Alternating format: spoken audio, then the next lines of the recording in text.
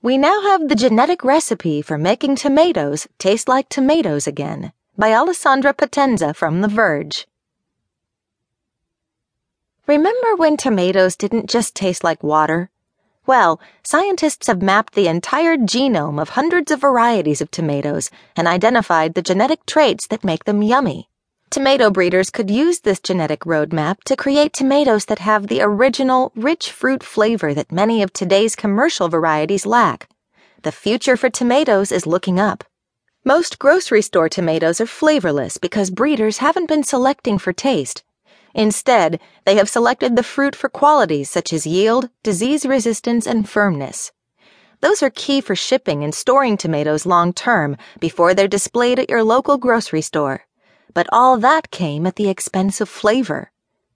The new study, published in Science, represents an exhaustive genetic analysis of many varieties, from heirloom to cherry tomatoes. Researchers asked consumers to rate more than 160 tomato samples to identify which tomatoes people like the most. Then, they determined which genetic variants are associated with specific flavor and aroma traits in these most liked tomatoes. The results can work as the ultimate instruction book for breeders interested in putting more enjoyable tomatoes back on the market. You can almost assemble a molecular toolkit, says study co-author Harry Klee, a professor of horticulture at the University of Florida. We have identified a pathway to really significantly improve the flavor of tomatoes. Scientists have tried to address the flavor problem before. In fact, the very first genetically engineered crop to hit the market in the U.S. in 1994 was a tomato. The so-called flavor-saver tomato was engineered to stay riper longer. Calgene, the biotech company that made the flavor saver, was eventually bought by Monsanto, and the transgenic tomato was taken off the market. A study also found that storing tomatoes in the fridge kills the flavor. But to get to the root of the flavor problem, understanding the genetics of the tomato is key, Klee says. If you don't start with good genetics, you're never going to get good flavor, he says. In order to get to flavor, the scientists took a long road. First, they sequenced the whole genomes of 398 modern, heirloom, and wild varieties of tomato.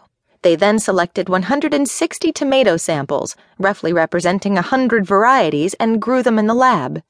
When they were ripe, the lab-grown tomatoes were harvested and given to a panel of 100 people for tasting.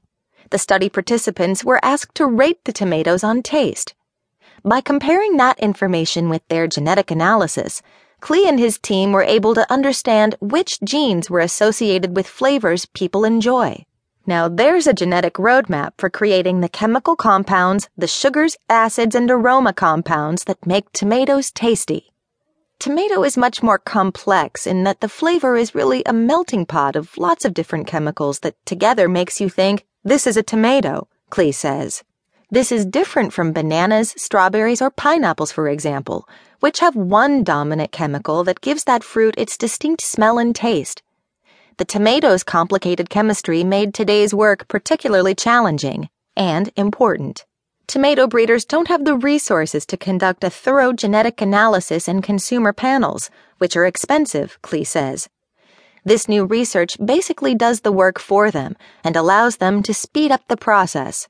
A breeder can now simultaneously select for hundreds of these genetic markers to rapidly select new plants with as many of the desirable traits as possible.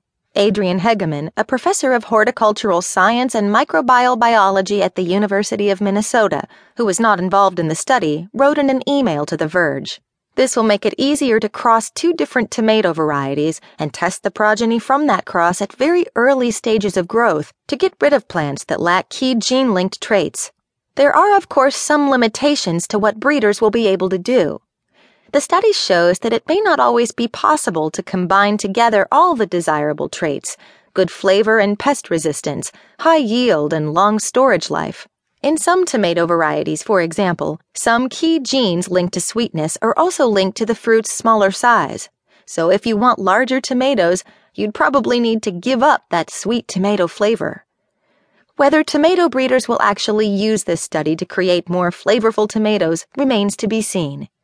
The paper will probably have greater impact on tomato breeders and growers who provide produce for local markets and don't have to worry about long-distance transportation.